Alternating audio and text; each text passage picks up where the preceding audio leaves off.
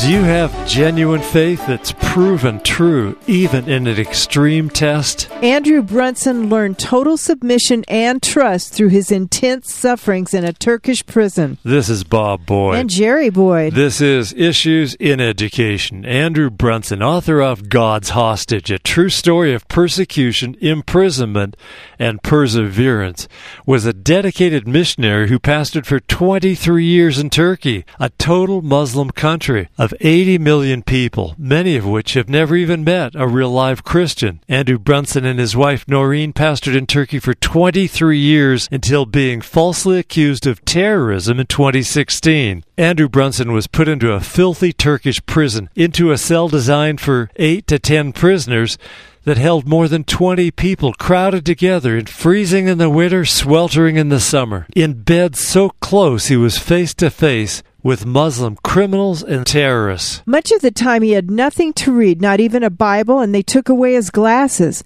He felt a powerful, spiritual, dreadful, malevolent force, that he was in Satan's dark territory, and without the presence of God. He had no sense of God being there. They had a squat hole in the ground as a toilet. Andrew Brunson was sentenced to 35 years for strumped-up charges. But his wife Noreen got word to the West, contacting her Senator Tillis and President Trump, so that a worldwide prayer movement began to get Brunson released. After long negotiations between President Trump and the President of Turkey, Erdogan, Brunson was released and received at the White House by President Trump and many senators and congressmen. Noreen was unbelievable.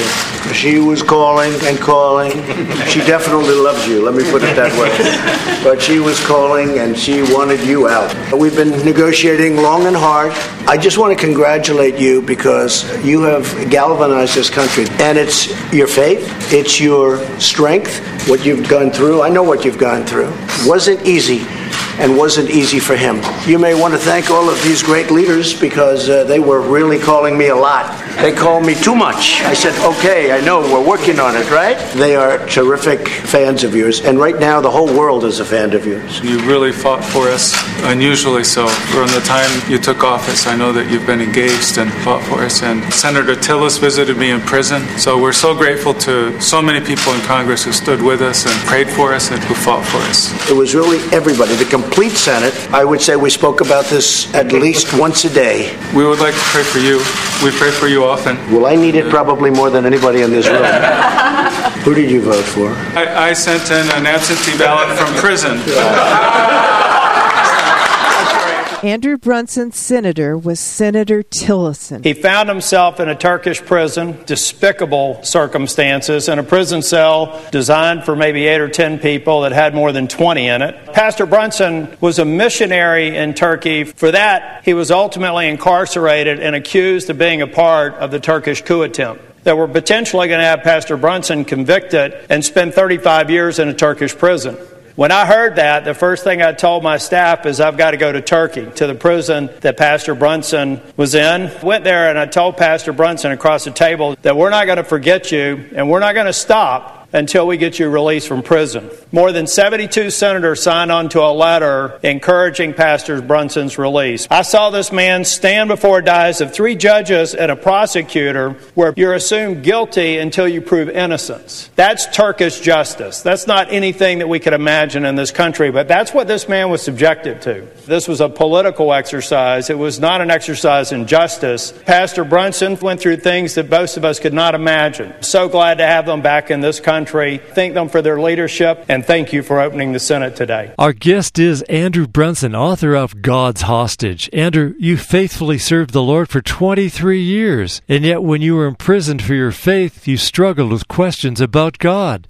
Why did he allow you to go through such inhumane treatment to the point where you almost lost your mind and your faith?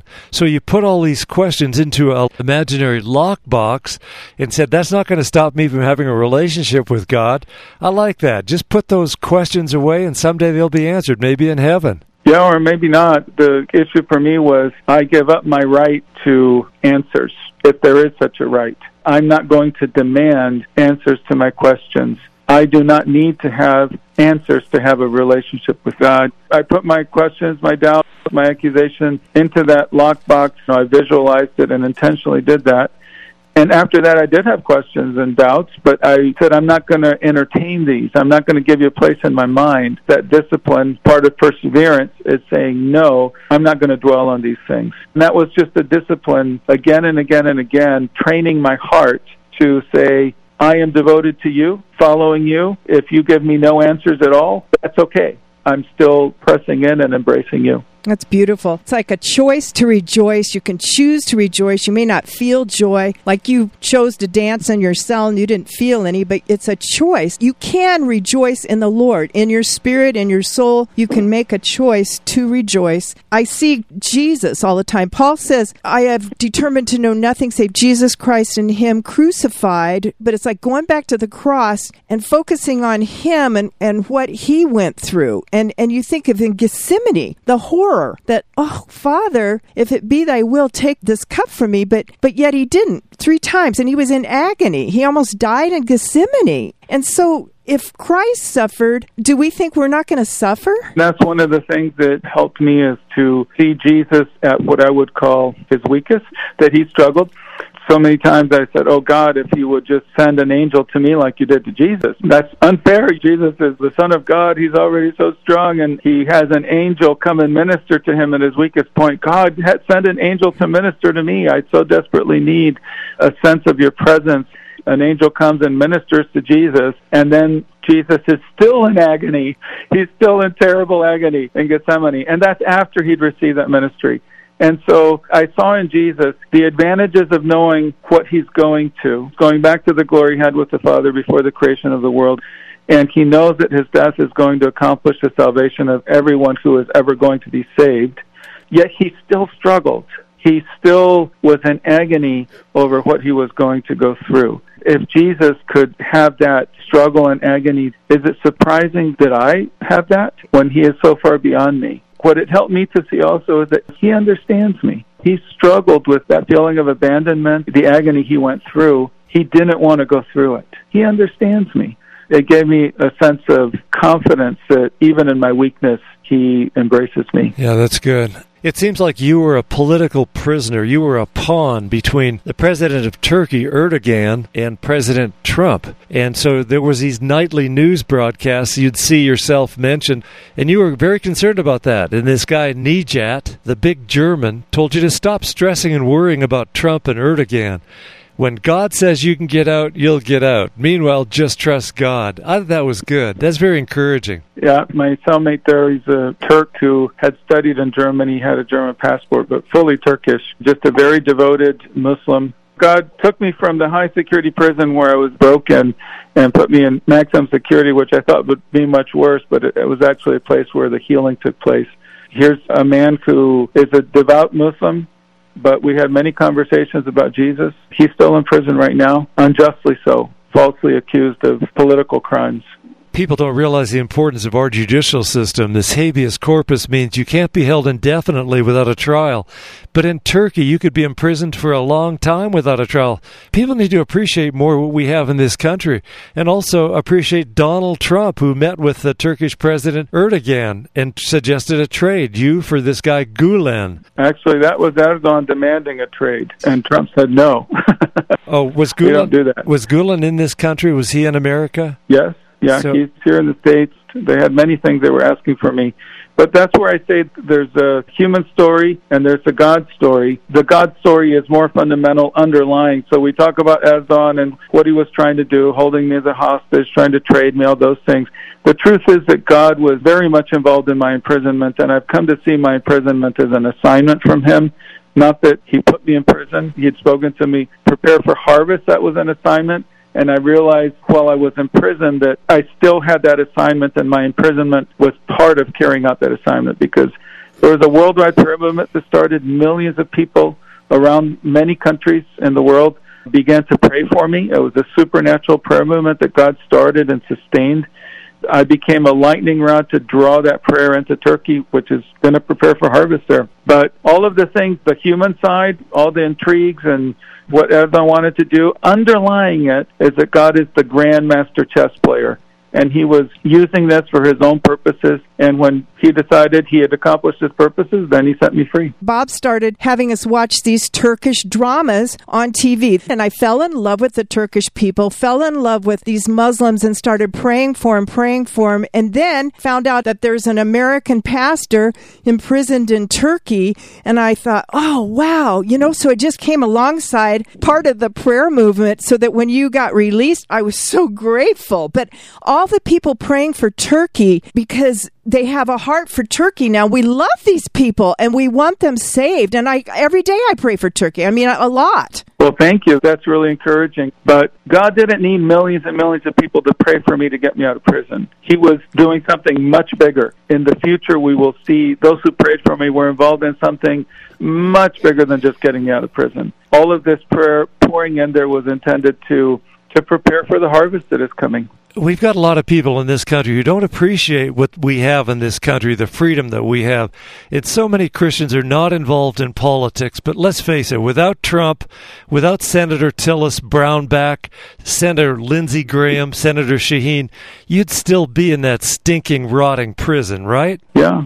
All of that prayer put me on the hearts of officials who were working to get me out. Okay, so, yes. What I'm trying to say is that Christians need to appreciate what we have in this country and not look down upon politics, because you are a hostage, a political hostage. Yeah. And our country didn't make deals for hostages. They don't pay ransom because that'll make more hostages. But I think we have to give thanks to God that we have a free country, so we have the opportunity to vote who we want to be our president. Get involved, stay involved in politics, and not make it all spiritual. There are many very good things about the United States, many things that Americans take for granted. I see that they're actually very, very rare in history and even in our world today, the freedoms that we have. But because most Americans haven't been exposed to that, they assume that our country is just awful and terrible. It isn't. It really isn't. But one of the things, we are headed into a period of increasing hostility toward followers of Jesus Christ. The freedoms that we have enjoyed in this country are under threat, especially freedom of religion. Religious freedom for believers, I think, is going to be constricted. One of the things that's really on my heart now, since coming back from Turkey, is to prepare believers here in the United States to stand in difficult times, to stand under persecution. I think persecution is coming. It's going to lead to many believers. The concern I have is that people are not ready. If they're not ready for pressure, then they're likely to compromise or run away when there's a threat. Very much on my heart is that we need to especially address leaders, parents, grandparents, to prepare those under their care so that when the pressure does come, people will not run but will stand. At this point, we're not ready. Most people are not ready. I speak with some authority in this area because we can't completely prepare. We don't know what's going to happen. We can't completely prepare for things. But I know that I almost got knocked out. And I was pretty ready from all the pressures we've been under. My concern is if we don't prepare ourselves, if we don't take steps now to prepare our hearts. I'm not talking about buying a generator and stocking up on food. People can do that. That's fine. But the preparation of the heart that will give us the deep roots so that we can stand strong. Yeah. And so that is a major concern right now in my heart. Okay, I'm thinking about how Trump doubled the tariffs on Turkish steel and aluminum, costing them $40 billion. That wiped out the stock market in Turkey. You were the world's most expensive prisoner, The Economist said. I thought it was fascinating because President Trump cost their economy billions. Erdogan said that 81 million Turks sacrificed for one priest. Has there ever been a prisoner before that brought this much pressure on another country to ruin their economy for a short period of time? But I seriously doubt that the current president we have now would have done that. I am very grateful to President Trump. He took unprecedented action. My view, having been a hostage is that the U.S. should have a much more robust response to these kinds of situations. There are many different kinds of leverage that we can bring to bear, but that we usually don't. However, nobody takes Russians or Chinese as hostage. They take Americans. Yeah, I'm tremendously grateful for the Trump administration and all that they did. They did fight for me. It was unprecedented, the level of involvement, action that they took. Yes, I'm grateful. But one of the things that happened in this last election is that many believers were lulled into a sense of safety because they expected Donald Trump to win again. When I look at what I call the commanding heights of American culture, media, entertainment, big tech, K through 12, and then up through university, and most of government bureaucracy, it is primarily populated by people who are increasingly hostile to faithful followers of Jesus. The culture has gone in that direction. That being the case, if President Trump had won, I thought that there would be some delay on the government side as far as pressure toward believers. But in the culture itself, the pressure is already there, and it's growing. We haven't reached the tipping point yet, but it is going to come. We will just have an acceleration in that pressure. But we were not going to be saved from that pressure, no matter who the president is, because our culture has already gone so far in the other direction in rejecting the Judeo-Christian foundations. So I think it's inevitable that we're going to face the kind of pressure that I mentioned. For believers who were looking for a political salvation, which I can understand that, but the pressure is coming. We need to prepare ourselves for it. We need believers to stand.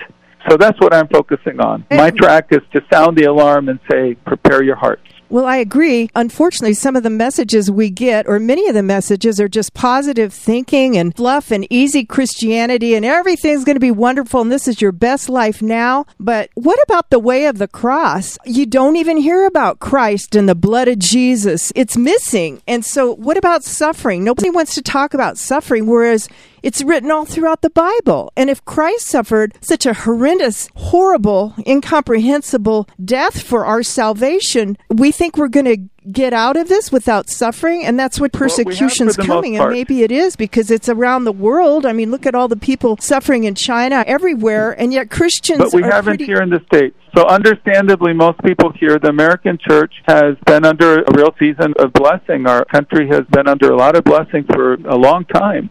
One reason is because there were so many people who were faithful to God, and at a leadership level in commanding heights, there were many people who did honor God, even publicly.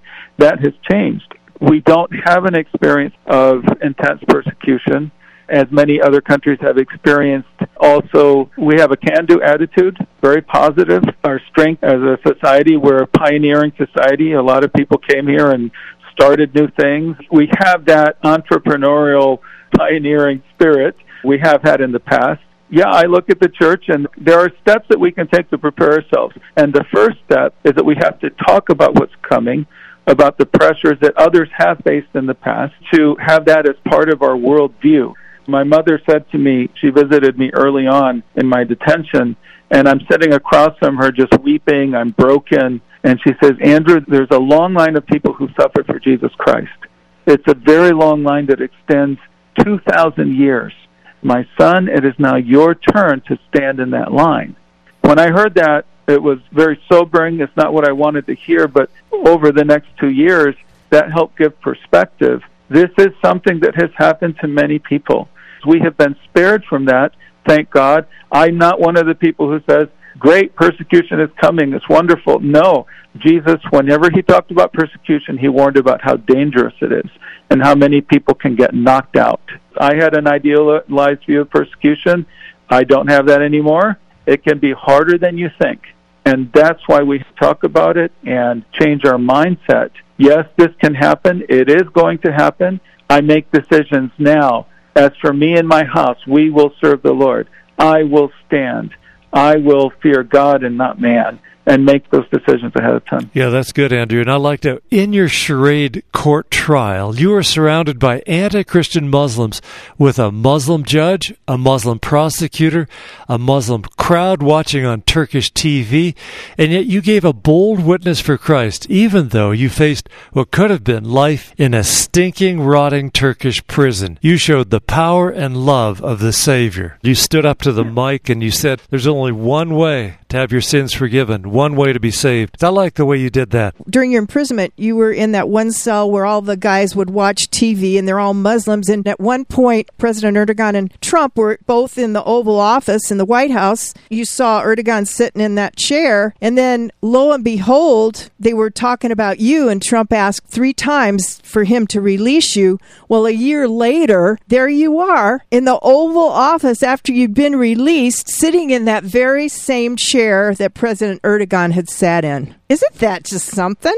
Yeah, 17 months later, I finally got out. It's a wonderful reversal how God did that. I was sitting in the same chair, the same yellow chair in the Oval Office, where Erdogan had refused Trump's request. Now I was sitting there and praying for the president from that very chair. Yeah, that's beautiful. I think it was nice that President Trump, he appreciated your prayers for him, didn't he? Yeah, that's my impression of him, is that he very much welcomed prayer from people. I still think it's amazing how the U.S. government did so much, even imposing sanctions on a NATO ally, Turkey, all asking for the release of one Christian pastor that nobody ever heard of. You were the most prayed man in the world. That's incredible. Everybody was praying for you.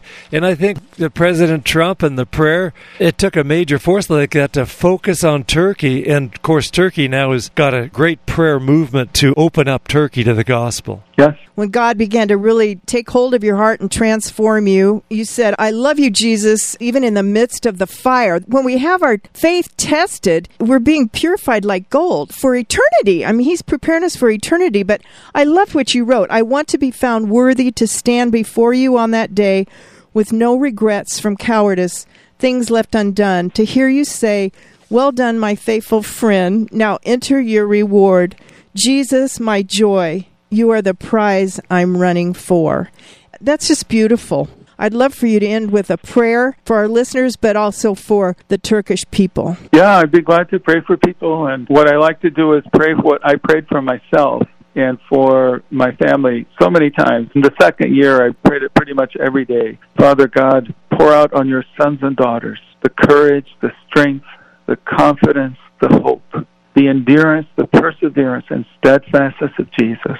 Pour out on your sons and daughters the Spirit of Jesus, that we may run the race set before us and finish well, a beautiful bride, purified in the fires of faithful obedience, tested and found worthy of her beloved, of Jesus, the King of glory.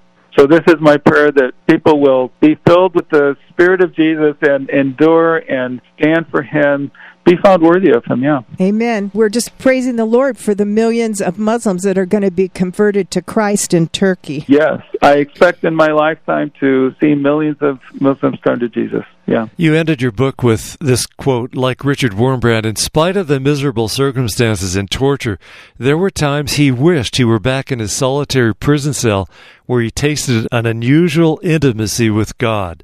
The isolation, the fear, the threats drove me, you said, to cling to God as never before. That was good. In my days in prison, I became consumed with seeking God. I miss being so completely dependent on God, and I want desperately that seeking that I had. Do you still feel that way? Yeah, one of the main steps to preparing our hearts to stand in difficult times is to cultivate love for God. And what I often underline is that doesn't happen naturally. It's something that we have to pursue, to be intentional about pursuing God. Our heart naturally diminishes in love for God over time. That's why I give the example in prison. My circumstances, my hardships drove me to run after God in a desperate way, and now I don't have the same drive to run after Him. So it's something that I have to intentionally cultivate. And yes, that's still the goal. The most important thing we can do is to love God with all our heart, soul, mind, and strength. Whatever my ministry may be, whatever assignments God gives me, underlying everything, ultimately, what God is going to look at is my heart response to Him. That's what I'm living for. Yeah, that's good. Our guest has been Andrew Brunson, author of God's Hostage, a true story of persecution, imprisonment, and perseverance. Millions of Christians around the world prayed for Andrew Brunson and for the people of Turkey who are oppressed by Islam. Andrew Brunson wondered, why would God allow this painful ordeal of his? Yet through it, God used his imprisonment to orchestrate an unprecedented worldwide prayer movement, both for his release as well as for the salvation of the Turkish people. James wrote, quote, "Consider it pure joy when you face trials of many kinds.